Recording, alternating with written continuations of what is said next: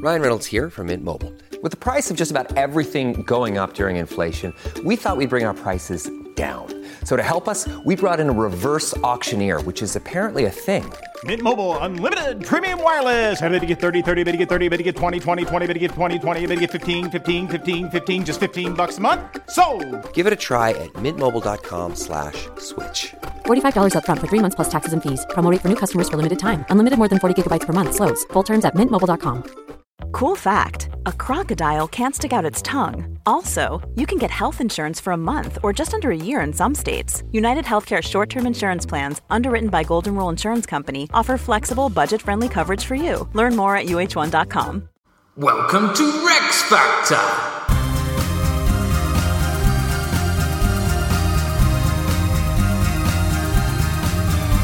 This week, Right to Reply, Lancastrian Queens. With your hosts, Graham Duke and Ali Hood. Hello. Hello. And welcome to Rex Factor, where today we are not reviewing all the Queen and Prince Consorts of England, but we are talking about them. So for the first time ever, we're doing a Right to Reply episode. Because we're now regularly doing this thing where we have a few episodes in a mini-series and then research break or interview stuff, and then we do the next bunch of episodes. So we thought it might be good to reflect back on the ones that we've just done before we move on to the next group. So having recently completed our review of the Lancastrian Queens, we thought we'd start here. Good. Well, who's next then? The Yorkist Queens? Yeah, Yorkist next. We've been discussing the Tudors so much, I'm ahead of the game. As ever, all roads. Yeah. If you would like to get in touch with us, you can find us on Twitter and Instagram, where we are at RexFactorPod, like the Rex Factor Podcast Facebook page, and email us rexfactorpodcast@hotmail.com. And no worries if you're listening to this late and after we've done this episode and you still have something you want to say about the Lancastrian Queens. We still will, in other podcasts, read out messages from long ago, so we're always open to getting these messages, even if you missed this particular one. Love a message, don't we? Do you indeed? And also a reminder, if you'd like to hear more of us, you can join the Privy Council by supporting us on patreon.com/Rex Factor and get access to over 100 bonus podcasts. Gosh. Anyway, before we have a look at your thoughts, by which I mean the listeners' thoughts on the Lancastrian Queens, let's have a reminder for ourselves, or at the very least a reminder for Ali, on who they all were. Recap. So there were 3 Lancastrian Queens consorts. Can you name them? Not just like that. I have to have a little think here. So the 3 of them are, in fact, Joan of Navarre, married to Henry IV, Catherine of Valois, married to Henry V, and Margaret of Anjou, married to Henry VI. Okay, and just very quickly, I know this is going years back, but Henry IV came to power because Richard II got rid of? By Henry IV, indeed. Okay, fine. And he's the Bolingbroke and all that in the middle of the night. He was originally Bolingbroke, comes back, kicks Richard II off the throne and becomes Henry IV, the first Lancastrian king. But the important thing is he was married to Joan of Navarre. He was indeed. She was a Navarrese princess who married the Duke of Brittany originally when she was 18 and had 9 children in 10 years before then becoming regent for her son, or eldest son, on the death of her husband. But she soon left Brittany in order to come to England and marry Henry IV, who she had met a few years before. And already had a bit of a relationship with. Yeah. That was nice. She was a wealthy woman in her own right. Henry granted her a whopping big dowry on top of that, and they seem to have been a pretty happy couple on their own terms, but the marriage wasn't very popular in England because it didn't really bring any material benefits. Henry's health declined and he died just a decade later, after which Joan was an honorary queen mother to Henry V, who treated her with great honour and respect right up until the point that he arrested her on trumped-up charges of treason so that he could steal her money and pay his soldiers. But he did show remorse while on his deathbed, so she was released on his orders and restored to her former estates and spent the last 15 years in comfortable semi-retirement as an honorary grandmother to Henry VI. Yeah, it was an interesting life, that one, wasn't it? It was, yeah. As was that of Catherine of Valois, who was the daughter of King Charles VI of France, married King Henry V of England as part of the Treaty of Troyes in 1420, and this marriage was part of the peace treaty between England and France that saw Henry V named as regent and heir, head of the Dauphin, in France. Catherine was very warmly received in England, gave birth to the future Henry VI, but before she'd had a chance to do anything else as queen, Henry V died of dysentery in 1422. Initially, she was a devoted mother to Henry VI until he was moved into his own household. She was barred by the Regency Council from marrying the nobleman Edmund Beaufort, and instead married her Welsh servant Owen Tudor, thus being the grandmother of the Tudor dynasty. There we go. We're back. Straight Back back on to solid ground. back to year zero for history. And she seems to have had a pretty happy life with Owen, but sadly she died in 1437 at just 35 years old. And then finally, we have Margaret of Anjou, the daughter of the Duke of Anjou. She married Henry VI in 1444 and actually was a fairly conventional consort until Henry's mental health attack in 1453 ultimately thrust her forward as a virtual ruler of the country, trying to secure her husband's throne and indeed her son's succession against the rising ambition and power of the Duke of York. Everything came to a head really in 1460 to 1461, so York was killed at the end of 1460, but Margaret was exiled when York's son Edward IV became king and won the Battle of Towton. But after a decade in exile, Henry VI was restored to the throne, but by the time that Margaret and her son Prince Edward came back to England, Edward IV was back, and they ended up losing the Battle of Tewkesbury, in which her allies and indeed her son were all killed, after which she had a very sorry decade in increasing poverty and obscurity before her death in 1482. Yeah, that incredible story as well. But the fall from grace was dramatic. It's one of those weird ones where it was worse because she lived. Yeah. And sort of, all the way through, I was expecting you to go until right before her death. So, somehow she had something. The fairy tale, please. So in terms of how we responded to them at the time, Margaret of Anjou was the only one of the three to get the Rex Factor, and she also got the highest score. So she got 47.5 compared to 40.5 for Catherine and just 25 for Joan. That said, we were still impressed on a personal level with Joan and Catherine. All three of these women seemed to take a certain amount of control over their own destinies.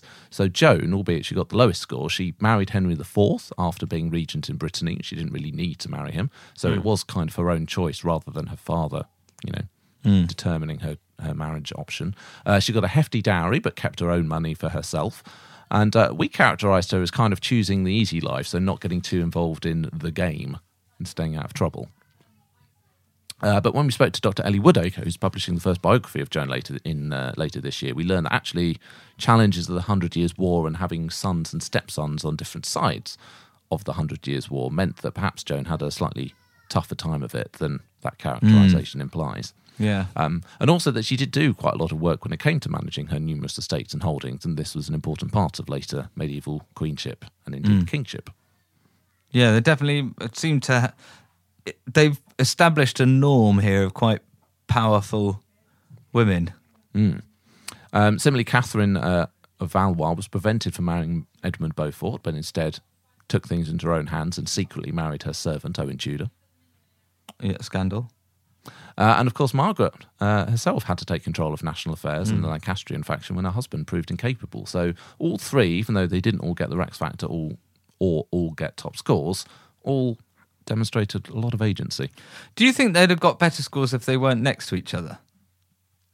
If we're in a period of really people with not taking much agency, and then all of a sudden we have a Joan, maybe she'd have got it. Well, I guess they're all kind of, to a certain extent, hamstrung by their husbands. So Joan of Navarre with Henry IV, they don't have any children together, and he dies after only 10 years, both of which kind of limit her influence and obviously, her longevity and dynasty scores. Catherine of Valois, she's only married to Henry V for not quite 2 full years when he dies. So she was only 21 when she ceased to be Queen of England. You think that would have been a great big long reign and more children and more influence that we might have expected for her. More possibility to do stuff. Whereas Margaret of Anjou obviously does have quite a decent period as queen because Henry VI lives for quite a long time, but he's so useless at being the king. On the one hand, it gives her lots of battliness because she has to take a lead, but it also prevented her from being a more traditional queen consort and made her life much more difficult. So the fact that she was able to take such control because Henry VI lived maybe was the reason that she got higher points. but actually all three of them in different ways. Very much could have limited. done. Yeah. None of these three periods had a long-reigning, successful monarch. They were either moderately successful and short-reigned, Henry IV, very successful, very short, Henry V, or very long and very unsuccessful, Henry VI. Very short. Henry V, very short.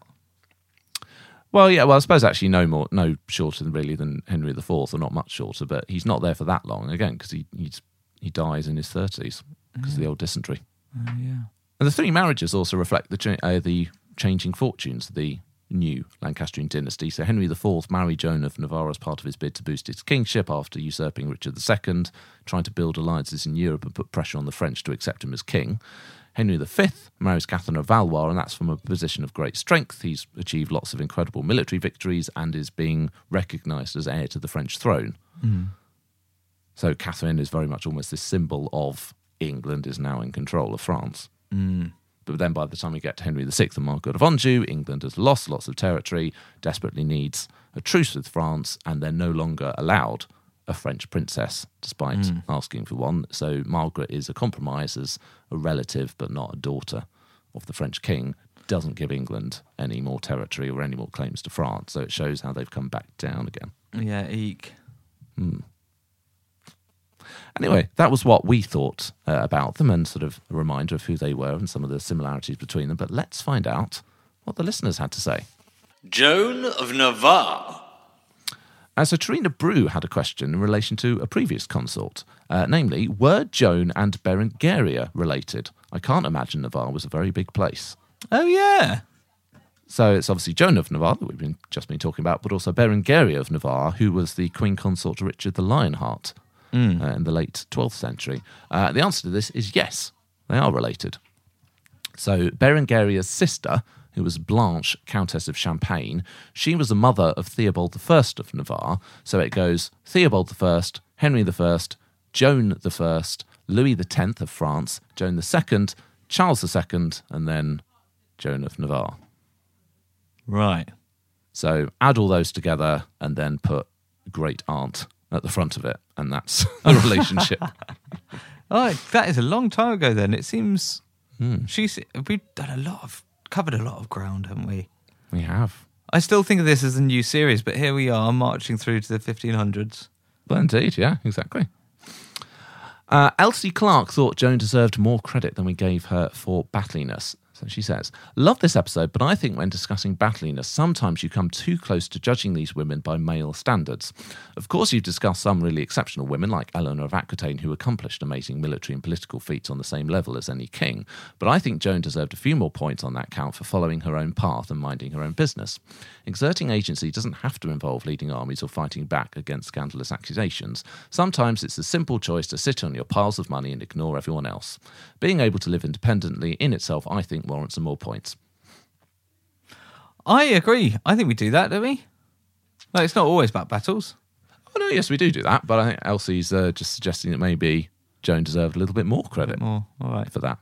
It's tricky because, as she says, you do have your Eleanors, and obviously in this mini-series we also had Margaret of Anjou, who is literally commanded, well, she's not on the battlefield at least, but otherwise she is doing the strategy, she is commanding her leaders and armies, she's fully in control. So it's a tricky balance with the consorts of, on the one hand, saying, yes, it is agency, but on the other hand, some of them really have agency. And it's that question of sometimes we're judging, I suppose, what kind of agency gets more points than others. Yeah. I mean, I'm a big fan of the sitting back on your piles of money approach. You are, although I fan. think, as you said before, that's why you maybe wouldn't get a good battling score. Yeah, I'd get a terrible one of those. But it does deserve something, doesn't it? The fact being able to choose your own destiny. Yeah, definitely. And it might be interesting to say when Dr. Ellie Woodacre's book comes out, and we maybe might see her a little bit more involved in some of the diplomatic stuff with the 100 Years' War than we maybe appreciated at the time. So maybe we would, on reflection, give her a higher battliness score. Visited. Now, Amy Tector enjoyed this episode, but she wanted to pick us up on one thing, which was when we were discussing whether or not it was thought likely that Henry IV and Joan of Navarre could have had an affair before they were married, and whilst Joan herself was married to the Duke of Brittany. So she was saying, did I hear correctly that the possibility of hanky-panky between Joan and Henry in France while she was married was ruled out because she was pregnant? I'm pretty sure you can still have sex while you're pregnant and that it should definitely not rule out a little fling. In fact, it's the perfect opportunity as there is less risk for Joan, re a hard-to-explain pregnancy.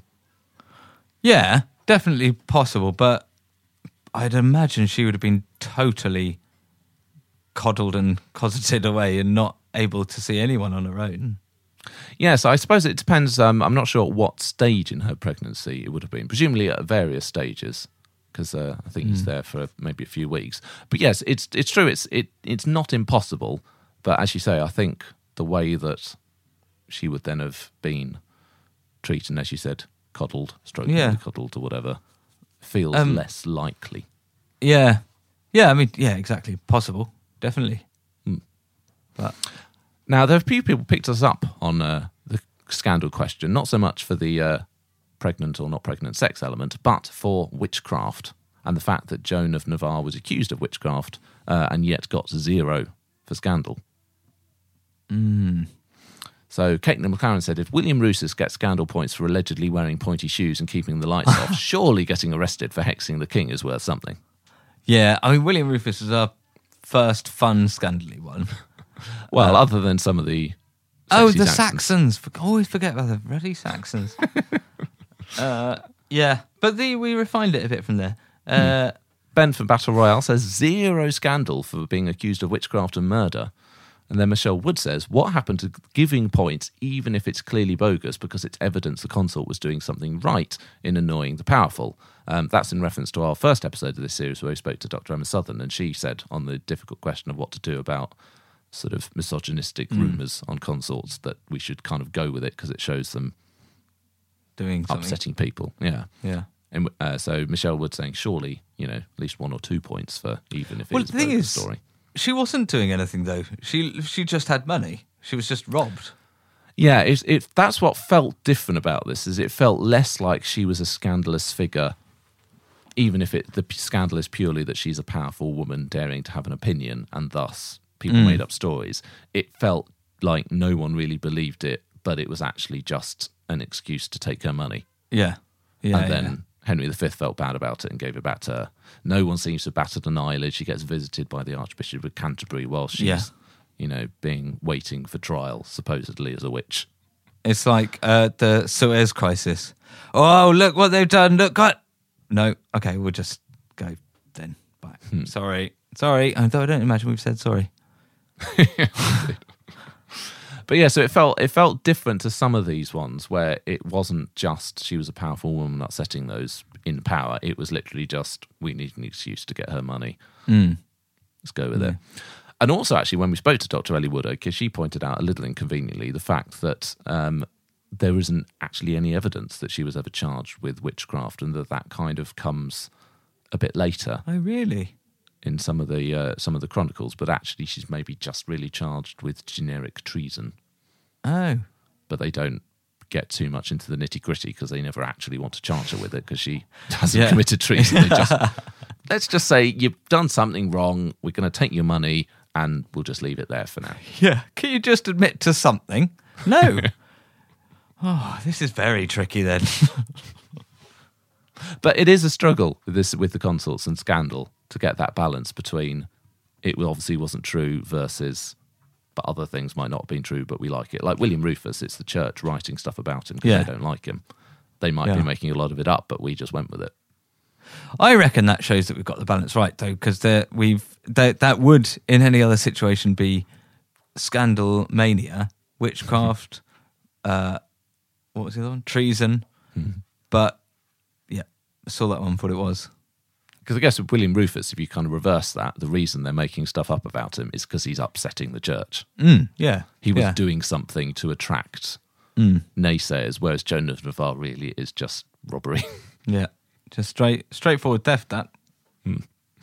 On the subject of her rexiness, I think most people would probably agree that she didn't quite have that certain something to get the Rex Factor, but people did enjoy her. Krista Ball said, I adore Joan of Navarre. She didn't deserve the Rex Factor, I agree, but she sounded genuinely content for the bulk of her life, and I have a soft spot for her marrying for love like lust the second time around. Yeah, me too.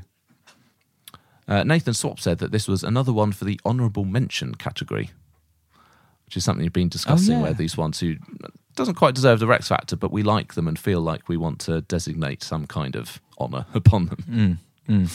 So as she said, just went with the flow. She was smart not to fight the confiscation of her property, but if she was playing the game, she would have already loaned a huge chunk of money to the Crown to gain PR points. People love a generous ruler. Yeah, that's a good idea. And Kegcom says she may not have all the qualities of a Rex Factor winner, but I'm still voting yes because I think she should get some credit as Queen stepmum. Perhaps stepmothers who play much of the role a biological mum would have should get partial credit. Parents are made in all kinds of ways, and to give her no points for her role in raising a future king who didn't happen to be her biological son seems unfair. God, that's going to cause some admin hassle for you, though, isn't it, Graham? I think that's the thing. I think it was a tricky one to judge subjectively. Yeah, So exactly. It has to be a figure, doesn't it? Yeah, and you could say, well, we could just give some kind of points to any stepmum, but then I think if we think back to when we had the Saxons, yeah, and you had these sort of battling stepmothers where they are sort of actively trying to defeat one to get their own son on the throne, you think it would feel quite weird to give them stepmother points when they're sort of almost evil stepmother, not really being evil, but, you know, they're fighting against the stepson. Yeah. So it's one of those where if you can't have a kind of unique rule that you do for all of them. Exactly, it would fall down. But there are others. So like Catherine Parr, for example, the Tudors, Henry VIII's sixth wife, is a very important stepmother for all three children, really. And she's probably the closest thing Edward VI has to a mother in terms of a maternal figure that he knew amongst queens. So there certainly are examples where you have queens who are stepmothers and very important in a maternal way. But I suppose the whole rules of the whole point of this game that they're all playing is to get their biological next of kin on the throne. Yeah, the dynasty factor. Yeah, we're not saying anything by it. It's just what they would have wanted. It's maybe more relevant, I guess, for subjectivity, maybe, that sort of being a good stepmother element, playing that role of a queen, which may be stepmother to previous wives' children. Yeah. That's a really useful category, those points.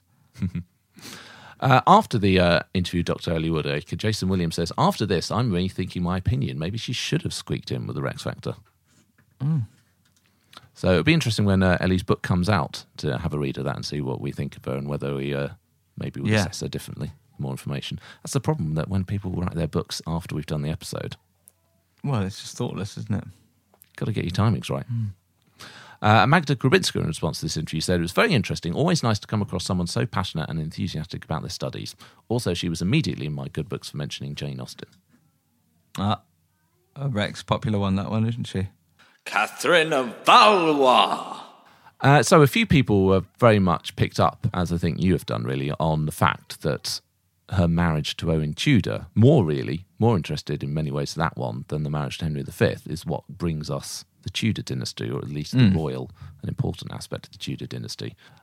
Louise Brimacombe said Henry Mark V may have got the Rex Factor, but it's Catherine who is a direct ancestor of English monarchs to this day. There's a fact that would have shocked all those men who wanted her to see out her time sitting quietly in the sad widow's corner.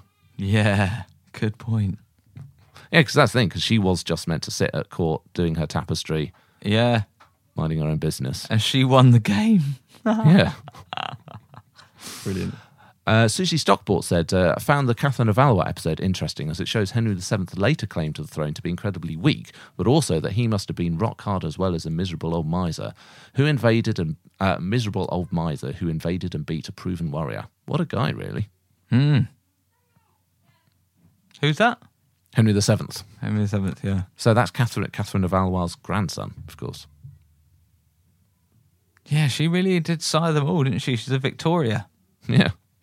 But yeah, it's that weird thing where, as I say, it feels instantly, you think, oh, well, that makes it feel much more legit then if the Tudors are descended from this French princess and an English queen, but she's not the English queen regnant, and thus the bit which is Tudor is obviously a Welsh servant. Yeah. How funny. That's a massive bugbear of all of the Tudors, especially Henry, I imagine, because by the time you get to Elizabeth, she's got bigger fish to fry. Yeah. But how long does that rumble on for then? Because Henry has rebellions. They're not against his legitimacy, are they? Is this Henry VIII or Henry? Yeah, Henry VIII had other religious one. Henry VII. Yes, Henry VII has rebellions against him that are more dynastic. Okay. Which essentially other people saying, well, I've got a better claim to the throne than you, so I'll have it, please. Because I'm just surprised that's how long these things rumble on for with the who is it? The Jacobites and all that sort of stuff. Well, that's a new thing, isn't it? Rather than that's not part of this. That's no, but I mean it rumbles on for ages after. Oh, still having kind of battles about who is the rightful ruler, and it feels very late when you see the rest of the history of what's going on in 1745. Yeah, I think you're still having battles on British soil about who should be king. Feels like everything's moved on from that. Yeah. In fact, you're less than 100 years from Victoria being queen. Is that right? Wow. She did a lot then for steadying that ship just by being alive for so long.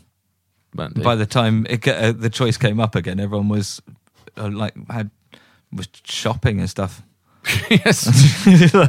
Just normal things. Who's with me? There's a sale on at HMV, no. Yeah.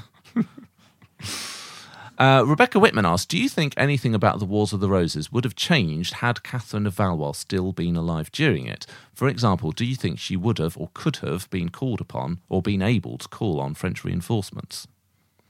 Don't know. Well, there's your answer, Susie. Remind me?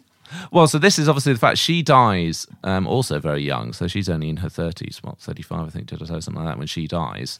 And well before all of the stuff with the Wars of the Roses kicked off for her son, Henry VI.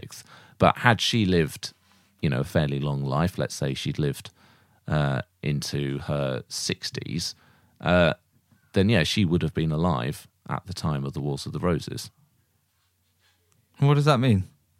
Well, I guess the question is, had she still been alive at that point, if you'd had the widow of Henry V, the daughter, sister, etc., of kings of France, might she have been able to exert any influence either within England or with support in France to have given the Lancastrians a little bit more of an edge? So we saw the struggles that Margaret of Anjou had diplomatically trying to get the French and other nations to support her. How much more successful might Catherine of Valois have been in calling on that kind of support? I don't know how they are linked, but would it have been a case that Margaret would have got troops as a result of that, or would Margaret not have been a factor? Well, I guess it's one of those tricky things where, on the one hand, would they have even needed troops? Like, would Catherine of Valois have been someone that could have just gone in? Yeah, had a bit more natural authority because she was the widow of Henry V, because she is the mother of the king, because she is French royalty? Would that somehow have brought her a little bit more cachet? Yeah. Or, she also, of course, had an affair with Edmund Beaufort, who goes on to be one of the key protagonists with the Duke of York, or against the Duke of York. Maybe she would have been even more pro-Lancastrian. Could that have caused more problems? Might it have crushed York earlier on? Gosh, who knows? What do you reckon? Yeah, it just seems such a different world, doesn't it? Because she just doesn't seem part of that world at all, because she dies young, but actually, she could very easily have lived into this period. How strange. Yeah. What would Diana make of the current situation? She, for example, she seems, 25 years ago, seems so much of a different age. Yeah. But could very easily still be alive. Kelly Fetty got in touch saying that my wife points out that Catherine's post-Henry life is similar to the post-JFK life of Jackie O. She was supposed to be the perpetual virtuous widow of the fallen warrior king, but goes on to marry a businessman with reputedly low manners. There were headlines at the time for her second marriage saying, "How could you?" So yeah, I think that is quite a good parallel. So that was when she became Onassis? Yeah. What was she before she was married? Oh, but before she was Jackie Kennedy. Yeah. Is it something beginning with a B? Not like Bouvier or something, was it? Let me check that. Jackie Kennedy Onassis. Yes, née Bouvier. Oh, well done. Yeah. But yeah, so I think that is an interesting parallel. Because again, you mentioned that is the same reaction. Catherine of Valois was meant to remain the everlasting widow to the great fallen Henry V, almost like a living museum piece. For that great time, yeah. Yeah, but she wanted her own life and her own destiny and more men. Gosh. How dare she? So yes, a good point. On the Rexiness question for Catherine of Valois, actually there were a few people that thought that maybe she deserved it. I think particularly the Owen Tudor dynasty link. I think a lot of people really enjoyed that and thought that was worthy of it. So let's see. Kevin Ryan said, I managed to conclude both that you had overmarked Catherine and then too easily dismissed her for the Rex Factor itself. Isn't founder of the Tudors a lasting legacy? Sure, she's not well known, but I thought the Rex Factor was trying to boost monarchs that aren't well known. Yeah. I'm well up for giving her more points. Well, he's not saying give her more points. He said you gave her too many points, but you should have given her the Rex Factor. Oh. Oh, no, James. James? Was it James? Kevin. Other than that, I was listening to every word. Okay, I may have undermined my point here. Well, I guess what I mean is what's done is done. Here's marking my homework. Susan Horan says, have to agree. I understood their reasoning, but I would absolutely give her the Rex Factor just for the guts it took to marry Owen Tudor. Yeah, would have taken guts, yeah. Alex Bryant said, Ali and Graham, I am, for the first time, moved enough to correspond regarding my displeasure on your decision of Rex Factor, bestowing, or as it is in this time, not bestowing. Catherine of Valois has been done wrong, and the idea was for this series to uncover some hidden gems as well as have a new look at the already known names of royalty. What more lasting legacy could you have than being the reason an entire dynasty exists? That in of itself, when all you had time for was child rearing, surely is enough. And she actively wrote her dying wishes to be that her regal son look after his half-siblings, which were the next step in creating the Tudor dynasty. It's a lasting legacy, and admittedly in the final she would have been a minnow and be knocked out first round like New Zealand men's teams when they get to the FIFA World Cup. Yeah, but she did. She had that lasting legacy, but she just didn't have that certain something. And there's a difference, isn't there? I guess a lasting legacy, but is it a great achievement? Yeah, exactly. We should rename this episode Complaints Box. Well, I guess that's more interesting than just lots of quotes saying, I agree entirely. Good job, guys. Yeah. Thumbs up. Nothing more from me. I just quite like Complaints Box. Complaints Box, okay. From now on, everybody, we will only respond to comments which are negative in nature. Yeah, please. Anything positive you say will be ignored, discarded. Yeah. And I will get increasingly upset throughout the recording. So Gabby says, I had big Edgar the Peaceable-sized feelings about that no from Ali and Graham, though ironically I was never bothered by the now infamous Edgar ruling. Yeah. What did I say about that when we went out the other night? Edgar? Yeah. Oh, who knows? Sometimes you double down on it and sometimes you say, I've apologised enough. Oh, poor you. I was saying something like I've forgotten why he would have not or did have it or should have had it. Yeah. It's just a thing. I can't remember what I said or what you said. All I remember is everyone's very upset about it. Yeah. I'm sorry to the point of not being sorry anymore. I'm not even to pretend I remember this. Yeah. So I can't be sorry because I can't even remember what I did. And if that's not an apology enough, I don't know what is. Finally, on the negative front, Chad Burns says, you made a mistake here, I believe. If the purpose of Rex Factor is to bring attention and awareness to undersung monarchs, the fact that you agreed she was a good character and even deserves a movie means she has the Rex Factor. She showed agency and grit. She made her own decisions and had an impact, even though she was denied any official position and was limited by her sex and her time as consort. But yeah, I also think in a way it's kind of a positive of this, how we've done this series, and that we are bringing more of these sort of unsung and less known figures to the fore. Mm-hmm. But I think the danger of that is that it's tempting to give loads of them the Rex Factor. Yeah. Because you think, I never knew that, but actually they're really interesting. They did all this. They should get the Rex Factor, but I think there still needs to be a cut-off. Yeah, definitely. So, for example, Catherine Coffey says, I really wanted her to have it simply because she married a commoner for love, which would have been huge. Not to mention the consequences of that marriage in English history and Rex Factor. But I agree, aside from the marriage, she's not all that. I do wonder what her impact could have been had Henry lived longer, though. Yeah, I think that's it. What could have been added to the fact that she does end up, and that's the thing, end up being the sort of surviving genes is enough to make people think, ooh, but actually... It's intriguing yeah, as to what might have been. That's not quite the same as what was. Yeah, yeah. Now, one of the things that people particularly picked up on her episode, though, came from the very end, which was after her death, a long time after her death, when a certain Samuel Pepys rather disgraced himself by kissing her my goodness, on display corpse. Some 200 odd years later. He is a monster. What a filth bag.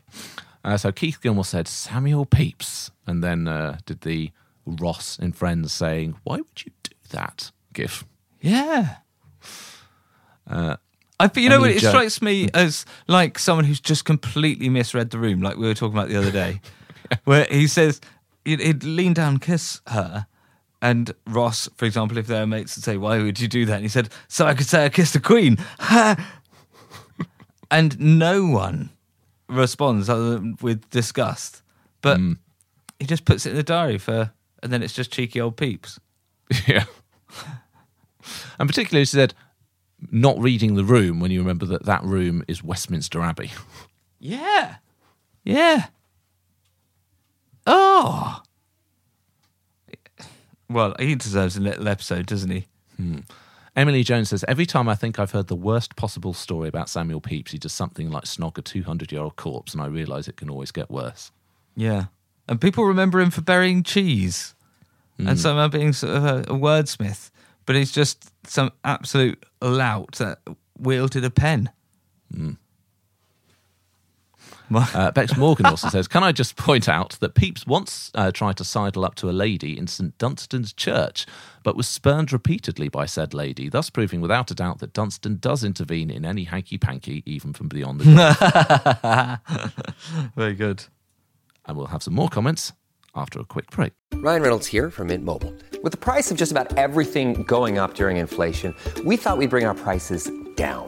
So to help us, we brought in a reverse auctioneer, which is apparently a thing. Mint Mobile Unlimited Premium Wireless. How to get 30, 30, bit to get 30, bit to get 20, 20, 20, bit to get 20, 20, bit to get 15, 15, 15, 15, just $15 a month? Sold! Give it a try at mintmobile.com/switch. $45 up front for 3 months plus taxes and fees. Promo rate for new customers for limited time. Unlimited more than 40 gigabytes per month. Slows full terms at mintmobile.com. This episode is brought to you by Shopify. Whether you're selling a little or a lot, Shopify helps you do your thing, however you cha-ching. From the launch your online shop stage, all the way to the we just hit 1 million orders stage. No matter what stage you're in, Shopify's there to help you grow.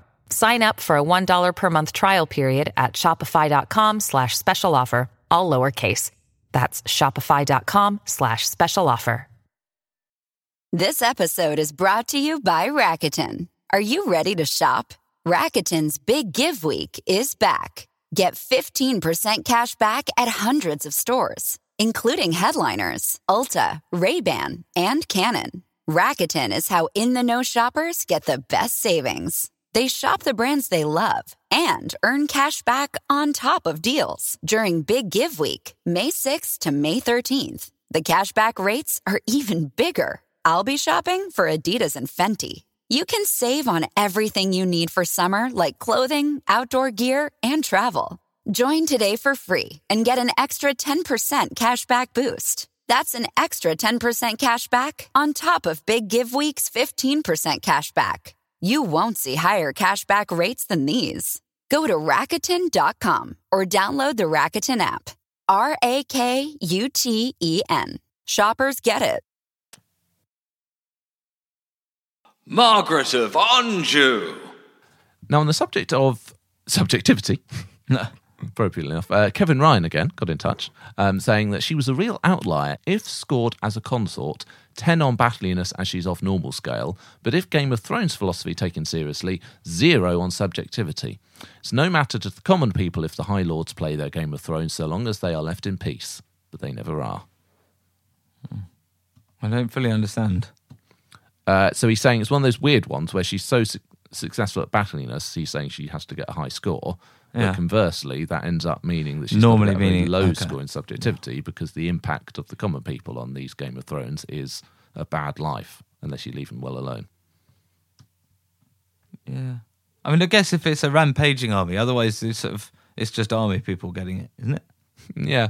Although we'll recall that London doesn't open its gates to Margaret on account of the rampaging army that she was leading. Oh, yeah. Yeah. Well, then he's right. Mm. Quite a people picked up on Aliisms in this episode, in the review episode, I think particularly.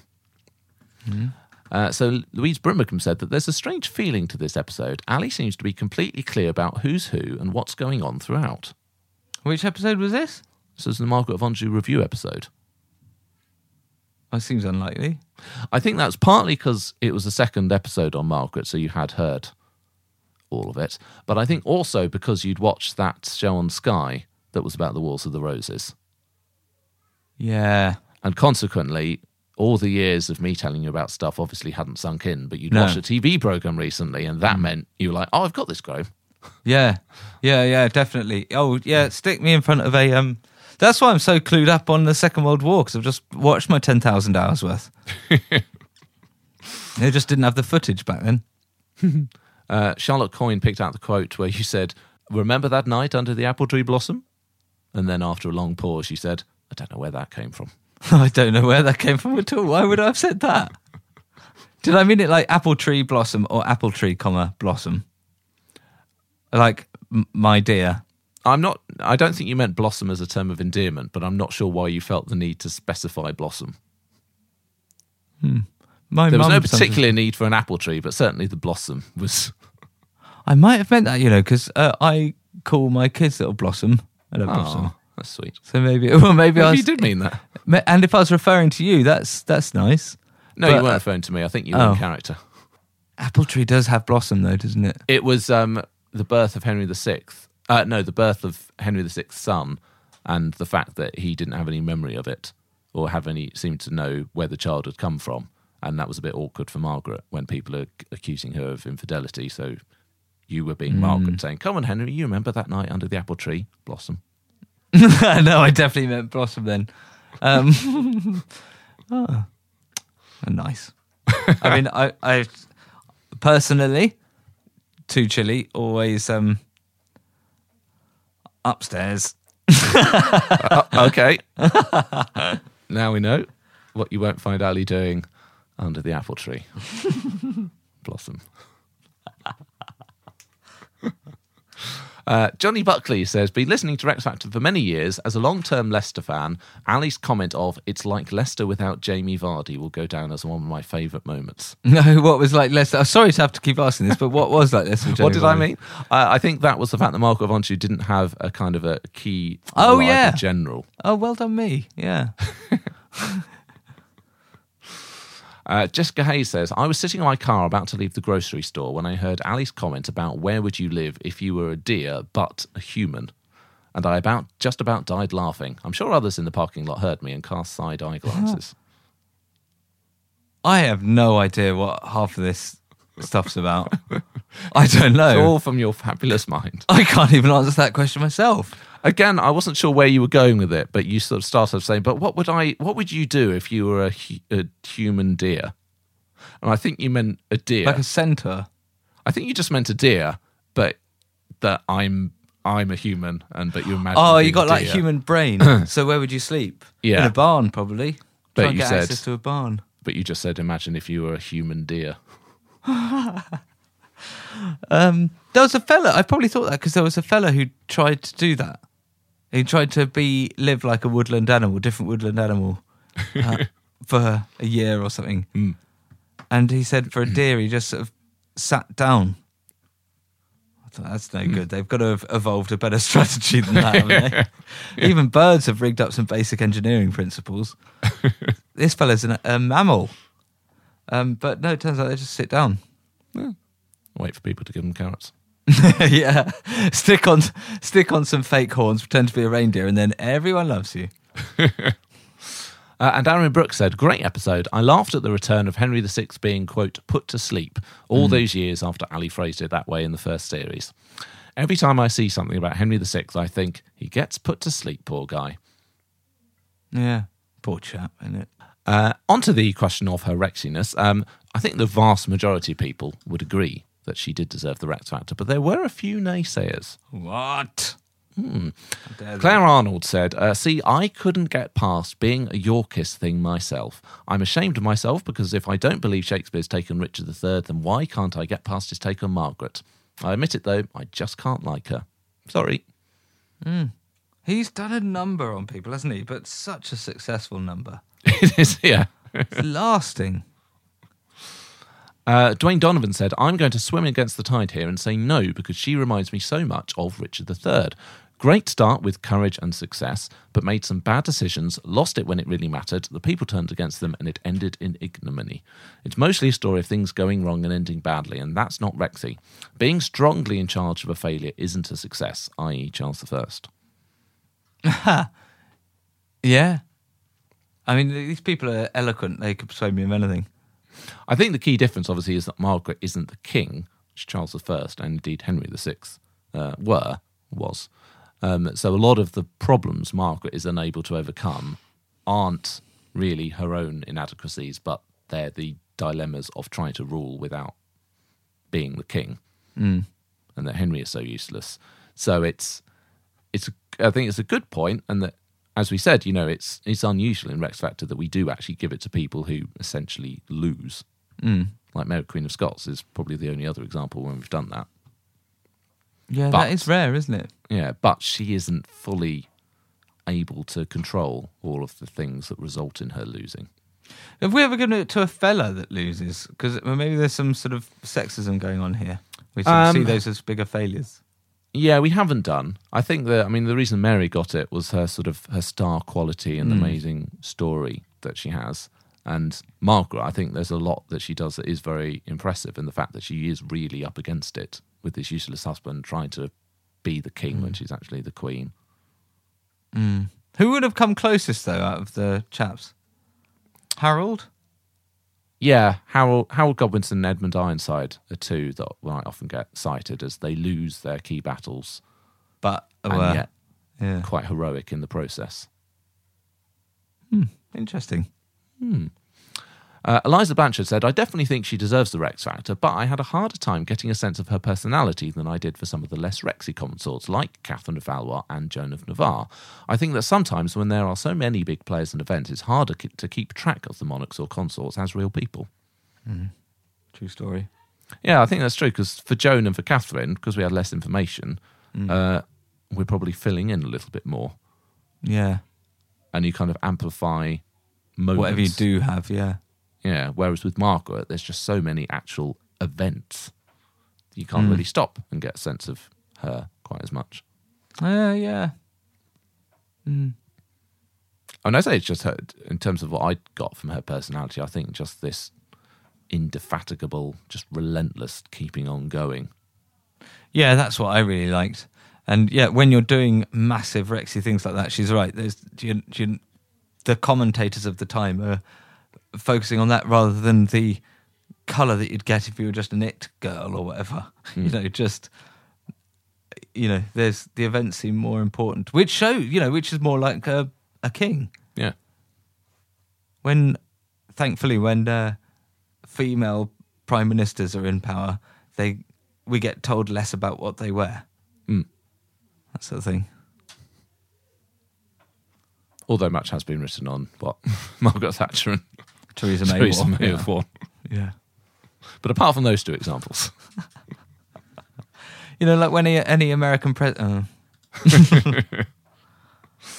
But as I said, I think otherwise a lot of people very positive and enjoyed Margaret of Anjou. So Mackenzie Walton said, "This was such a wild ride that I forgot I knew the outcome of this story.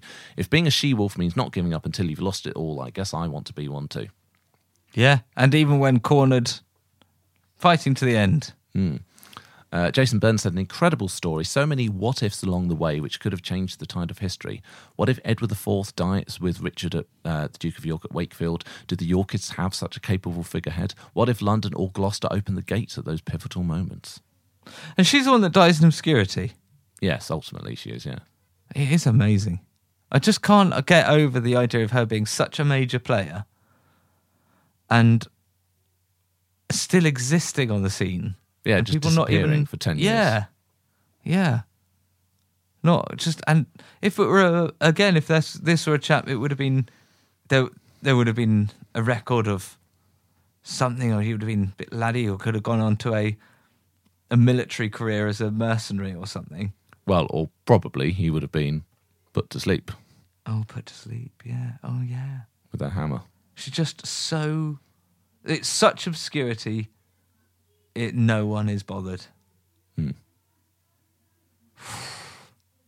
Even that's impressive, how low she could sink. Elizabeth Warwick says, "Yay, despite being a Yorkist, I'm pleased you gave Margaret of Anjou the Rex Factor." Good. Oliver says, "What a boss. Margaret needs the Rex like Edward I needs anger management." Rebecca Parkinson said, "Love her. She had a lot to put up with and she did her best." Which certainly is, Henry VI was not the best of monarchs to be consort to. No. Stuart Bramwood says, "She is such a superstar, she just rolled her sleeves up and fought her corner." Susan Bourne said, "If she had been a man, history would have been much kinder to her and called her fearless, but instead she had a weak consort and was constantly fighting for his rights and then her son's." Yeah. Yeah, she was the royal element there, though, and the husband was the consort. Her husband was actually a very good medieval consort, like just staying quiet and in the background. Yeah. If they could have just switched roles, Yeah. Henry would have been much happier just, patronising monasteries and... Getting into tapestry. Yeah. Yeah. Caitlin Chapman said, "I think she's one of the most wrongfully accused women in history. All she did was fight to protect the rights of her husband and son. That's what a wife and mother was supposed to do. As soon as they were dead, she gave up. She was never interested in power for herself." Yeah. She was great.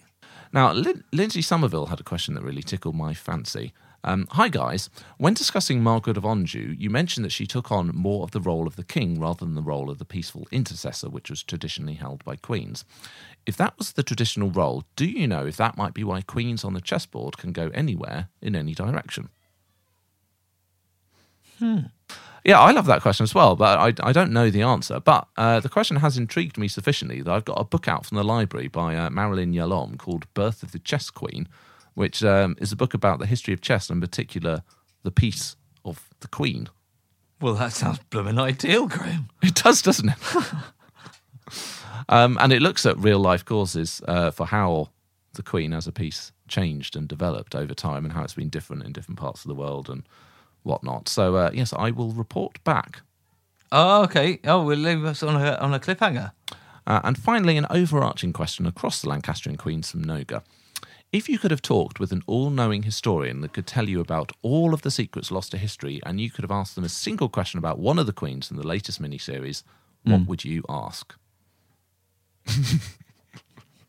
I know everything I need to know because Greg has already told me. Yeah.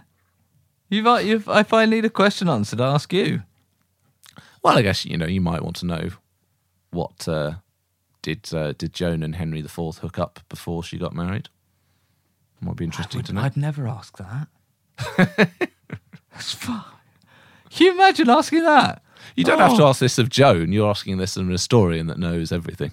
Oh, I quite like the day-to-day stuff. What'd she have on a toast? Nice things to fill in the colour. Yeah. I mean, if we've got each got a guess, I'll leave you to do the that one, and I'll stick with the detail. Okay.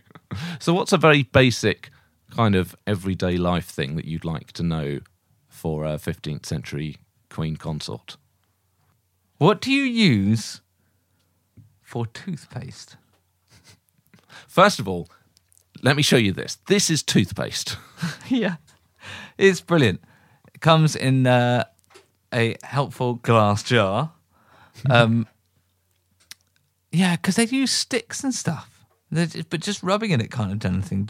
I would like to know more about medieval toothpaste. I guess more of a toothpick, isn't it? Oh, God. Let me Google this. I don't need an omniscient historian. I'll just Google it. Yeah, this... Hang on, Graham. This question was all very well and good, but now I actually want an answer to this question. So, look, I ask Graham or I ask Google. That's what happens. What is it? Toothpaste? It's there. Make medieval toothpaste. Ground sage mixed with salt crystals. Others included powdered charcoal from rosemary stems or crushed pepper, mint, always, and rock salt, including both an abrasive and a scented herb or spice. Wonder if it's any good. Oh. Well, that's the question Ali wanted to ask, and he's got his answer. Yeah. From the omniscient Google historian. What would you like to know?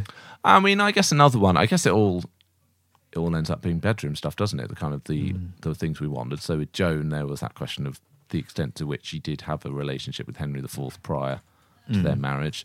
Margaret of Anjou was the one that we said that of all the rumours of unfaithful queens, hers seemed the least unlikely. Really? Well, because it was that question, like she needed an heir. Henry VI wasn't all that. Didn't necessarily, you think. Yeah. That's not to say that we thought that she did have the child with somebody else. But and Catherine of Valois, there was some historians have questioned the parentage of her son Edmund Tudor and whether he was born of Owen Tudor, i.e. after she marries Owen Tudor, or if he could have been fathered by her previous lover, Edmund Beaufort. Oh, we mentioned this, didn't we? Yeah, and obviously if he was Edmund Beaufort, that would make Henry VII actually genetically a Beaufort rather than a full-on Beaufort, given that his mother was Margaret Beaufort, rather than a Tudor. That's all right, though, isn't it? Beauforts were fine. It was a Tudor bit. Oh, yes, they were. It would just be interesting, wouldn't it, if the Tudor dynasty was actually genetically not Tudor at all. Yeah. Oh, man. What would you ask anyone if you could go in any time? Any person in history, any question. Yeah. It's hard, isn't it? Because, I mean, it's also one of those where you imagine there are so many things you'd like to know, and yet if you were popped back in a time machine and then met someone and in some way put into a formal interview situation with a person in history, what's your opening question? It's going to be so hard for it not to be really, really bland somehow. But you just sort of like, you can ask their talking head in a jar like Futurama, and they've had a truth serum squirted into the water. Yeah. Hit me. I mean, first off, you're going to Richard III, aren't you, and the Princess? Oh, yeah, of course you are. Yeah, 100%. Yeah, that is just the definitive answer. Well done, you see. I've got a question. Ask G-Man, even if that question is, what is the question? Correspondence Corner. So that was our first Right to Reply episode on the Lancastrian Queens. Let us know if you enjoyed this episode, and if you've got any further thoughts or questions on these queens, you can find us on Twitter and Instagram, where we are at RexFactorPod, like the Rex Factor Podcast Facebook page, or email rexfactorpodcast@hotmail.com. Yeah. If you'd like to support the podcast, you can leave a review and subscribe on whatever podcast provider you use, or donate monthly to join the Privy Council and get over 100 bonus episodes at www.patreon.com/RexFactor. And we have some new Privy Councillors to welcome to the fold. Louise Meredith, Magda Krabinska, Jacob Matthews, Ashley, Christy Stever, Karen Fagan, Hannah Fritschner, A. Ninja, Callum Weir, Matthew Swallow, Maya Grantier, Amy Driscoll, Teresa Jacino, Matthew Negrin, Anders Hedegaard, Martin Clark, Raised on a Diet, Kate Kiesling, Caroline Quick, Sarah Miss Campbell, Robert Crowder, Claire Schiff, Chris Hayward, Linda Peterson, and Joe Pertwee. Super. Well, arise one and all. It's lovely to have you here. It's getting a bit warm in here with so many people. If if a ninja there wouldn't mind cracking a window, that'd be great. And we've got a few messages to read out from long ago new Privy Councillors back in the Podbean days when a message on the podcast was one of the rewards. Ready. First up, Georgina. So happy to have joined the Privy Council. You've been keeping me company and chuckling for a while now, and off-course learning too. And off-course learning too, probably. Taylor says, hello, Ali and Graham. I've binge-listened to 10 years of your podcast in about 2 months and cannot get enough. Oh, goodness. Poor you. Imagine that. We must narrate their lives. I love Graham's dedication to research and Ali's pure joy and happiness when he's surprised by a new Dunstan jingle. That was lovely, though, wasn't it? Although I'm not sure that joy and happiness are necessarily the emotions that you immediately expressed. Graham can incite emotions. Yes. That's the answer. Thanks for many hours of entertainment. Here's to your next 10 years of podcasting glory. Sincerely, Taylor Pussman. Good luck with the last name. Oh, yeah. Did no clues at all as how to do it? No, Pussman. Pussman? Pussusman. No, double it. Okay. Well, there's a couple there. Hopefully we hit the nail with one of those swings of the hammer. Sabina and Troy said, we wanted to join earlier but could not deal with the stress of potentially getting our shout-out in the Berengair of Navarre episode. Insert friendly ribbing here. Also, in hindsight, she was not that lame, claims one of the two of us. Your episodes are always a highlight of our everything. Long remain dead, Dunstan the Fun Sponge. I love it when people send me a gentle ribbing. And finally, Chrissy Pax. Hi, I finally joined the Privy Council. I've been listening a while, and although I thought I'd never catch up, I finally did in Lockdown 1, so I started again as well as keeping up. Joining the Privy Council is my birthday present, and I'm very happy to be here. Lady Jane Grey, injustice aside, I love your work. Keep it up. Thank you, Chrissy. And that fits well with your request that this become the complaint box episode. Yeah, I'm going to stick one in. So that is all from us today. Next week we'll be doing another interview, this time with Olivia Miller, writer and star of the show Bloody Mary Live, about Queen Mary I. Yeah. Until then, it's goodbye from us.